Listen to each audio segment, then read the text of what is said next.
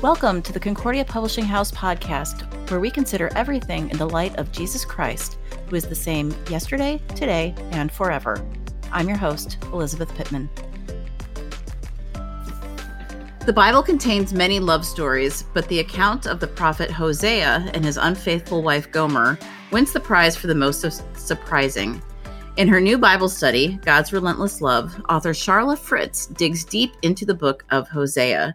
We're glad to have Sharla back on the podcast today. Welcome back, Sharla. Thanks for having me, Elizabeth. It's wonderful to be here.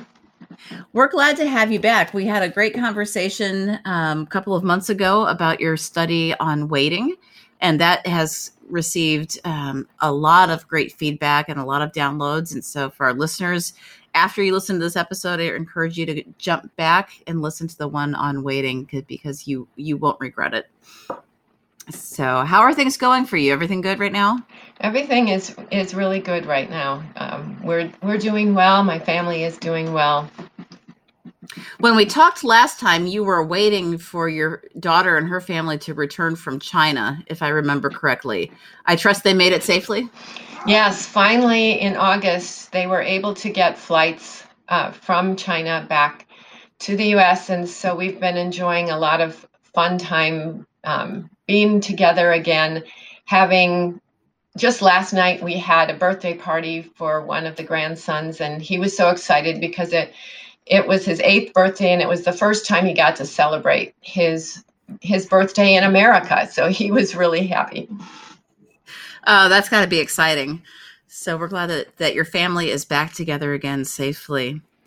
So as we think about this new study, which I think is fantastic, and I love the cover. The cover is, for our listeners, you'll see it when you click the link in the show notes, but it's really a very bold red and gray and white, kind of geometric pattern cover. It's very striking. What drew you to write a study on the Book of Hosea? Often I read through the Bible in a year, following one of those read through the Bible plans. And usually when I got to the Book of Hosea, I would be confused. I would just kind of skim through it. I'm like, I don't get this. I didn't take the time to figure out all the metaphors and the imagery. But one year, as I got to Hosea again, finally it made sense to me. God made the words come alive to me, and I saw it for what it really is, a picture of God's relentless love for us, especially in the real life example of Hosea and his wife Gomer. Finally it just clicked. And so I wanted to have the opportunity to dig into it more. So I think that's why I wanted to write this study. Well, it definitely is a complicated and often rather cryptic book. And I can understand how that would scare some folks from really wanting to dig into it. Why should we not be afraid to give it a try? You might not see it right away, but it is constantly reminding us of God's unfailing love for us. In between all of the times that Hosea is giving dire warnings to the Israelites, God is still trying to tell the Israelites that he loves them and he wants them to come back to him. And so I think that's why we need to read it, because even though we've fallen away, we've messed up, God is still continuing to reach out to us, tell us about his love. He's continually wants to draw us to himself. Sometimes I think it's hard for us to get over ourselves and recognize that that's what he wants. I think we can often get too wrapped up in our own, guilt or our own thoughts and resist that. But I like how you set it up in the study that we really should lean into the fact that God loves us with this relentless love that we're not going to find anywhere else. One of the things you do really well in the book is you spend some time giving us a glimpse into the importance of the historical context, which is important because it helps make everything make a little bit more sense. Can you give us a sense of that historical context? Sure. Hosea lived in the 700s BC, and these were the days of the divided kingdom of Israel. So after King Solomon, the northern tribes of Israel rebelled against Solomon's son, Rehoboam, and started following King Jeroboam I, who led the people into idolatry. All of the kings of the northern kingdom did evil in the sight of the Lord, as the First King says. And God sent prophets like Elijah and Elisha to draw the people back to worship the true God, but the nation continued to decline. And so God sends Hosea, among other prophets, to continually call out to them to repent. But through this prophet, God warns the kings and the people that their time is almost up. God is going to send the Assyrians to destroy their nation. Now, in February, right before the pandemic hit our country and Israel, my husband were able to travel to Israel and see some of the sites that Hosea mentions. So we saw the beautiful valley of Jezreel. And the reason that Jezreel is important is because God named one of Hosea's sons Jezreel. This was to indicate that the judgment was coming against the kings who lived and created much bloodshed in that valley. It's a beautiful valley now, but in those days, it was a constant reminder of the bloodshed that happened there. And we also saw the shrine of Dan, which is in the northern part of Israel. And at Dan is where the first king of Israel, King Jeroboam I, built a shrine with a golden calf. He didn't want his people to go back to Jerusalem to worship because he thought he might lose his constituents that way. So he set up a golden calf and said, you don't have to go to Jerusalem anymore. You can worship right here. And what is amazing is you can still see this platform where the golden calf was. You can still see that today. It's really amazing. And then we saw the city of Lachish, which is actually in what would have been the southern kingdom of Judah. But you can see the ramp that the Assyrians built to conquer this city. The Assyrians eventually conquered the northern kingdom of Israel, which is primarily what Hosea prophesied to. But this amazing ramp it's just astounding to see that we can still see something that was built in the 700s BC, and a reminder that the Assyrians were going to destroy Israel. We also took a trip to Jerusalem, and we walked through Hezekiah's tunnel, which Hezekiah built to bring water from outside Jerusalem into the city when the Assyrians had Jerusalem under siege. And so I made some videos while there, and my husband was the cameraman for me. And we made a few videos just so that so readers can also see these amazing sites, and it'll help you visualize the events in the book too. Those videos are going to be very helpful for adding that visual context. And so I think I've had a chance to take a look at them, and it really is a neat way to add some depth to our understanding of what we're studying. So thank your husband, the cameraman, for that. So we appreciate him doing a little bit of work on your trip. Yes. In the book, you talk, it's a repeating theme that you have throughout the chapters of encouraging us as readers to, quote, live like we are loved. How can we live like we are loved today? This is really my prayer for everyone who reads this book. I think we tend to think of God in terms of a rule giver, maybe a fun spoiler, but God wants us to see him as our husband. He uses that marriage relationship throughout the book of Hosea as a picture of our relationship with him. And he wants us to live like we're loved. Satan and the world will also always try to get us to view God more as the fun spoiler and the rule giver, because then our relationship with him will become more of a duty and an obligation. But if we live like we're loved and realize God's unfailing love for us, then all of the Bible reading, prayer, all of those things will flow out of that love. He will fill our hearts with love, and we will want to share it with other people. And instead of forcing ourselves to do good works, it will come naturally when we live in that love.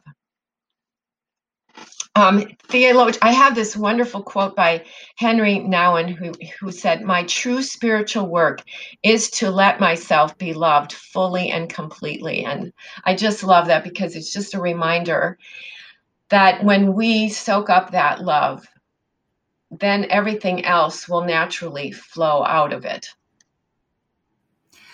So, what can we learn from Hosea and Gomer's relationship about this relentless love our God has for us? Well, sometimes I actually feel sorry for Hosea, because God not only asked him to preach to the Israelites, but he asked Hosea to be a living object lesson. He said, "Go and marry a wife of whoredom and take her as your wife and have children with her, because the land commits great whoredom by forsaking the Lord." And I can easily imagine Hosea saying something like, "Lord, are you sure about this? uh, Marry a prostitute? How can you guarantee that she'll be faithful to me? She's already been unfaithful." And the Lord said, "Well, that's kind of the point. Israel has been unfaithful to me, and I want everybody to see through your relationship with her that no matter what happens, you're still going to love her." And that's what I see for Israel too. The Lord is constantly loving Israel, even though Israel is abandoning their relationship with him. And at one point in the story, Gomer actually leaves Hosea again after they've had children. She leaves him again, and Hosea has to go and buy her back. We don't know exactly if she got into debt or what happened, but he had to go and pay money for what was already his. And doesn't that sound familiar? God created us as his own. We ran off from him, and God had to buy back what was his own. He bought us back with the precious blood of Jesus. So that whole picture of Hosea and Gomer reminds us that God will go to any length to draw us back to him. Sometimes in his pursuit of us, it may feel to us like his love is punishment, which we may not like that, but he has a purpose for that. Can you explain that a little bit? Well, in the book, I include some real life, contemporary, relentless love stories that my friends and family have allowed me to share. And one of the stories is my cousin Donna, who has been taking care of her mother lately because her mother has developed rather serious dementia. And my cousin tells me that sometimes she has to act like the parent for her mother, telling her mother to do things that her mother doesn't want to do. But she has to tell her to do these things because they're good for her. And that's the same way God treats us. He does it out of love. He tells us to do things that are good for us, even though we may not see it. But he does it out of love. And sometimes that discipline happens because we have messed up, and he wants us to repent and come back to him. Sometimes bad things in our lives happen just because we are living in a broken world. But it's so reassuring that God can use those things, even those things, to draw us closer to him, to remind us how much we need him. And because we're in a broken world, we all have weaknesses. Most of us probably don't like to share those widely with the world, but God will still work through those weaknesses. How does the book of Hosea help show us how God in his relentless love will use our weaknesses? The Israelites, they got themselves into trouble because they didn't want to admit their weaknesses and rely on the Lord. So they tried everything instead of going to the Lord. They worshiped Baal and Ashtaroth.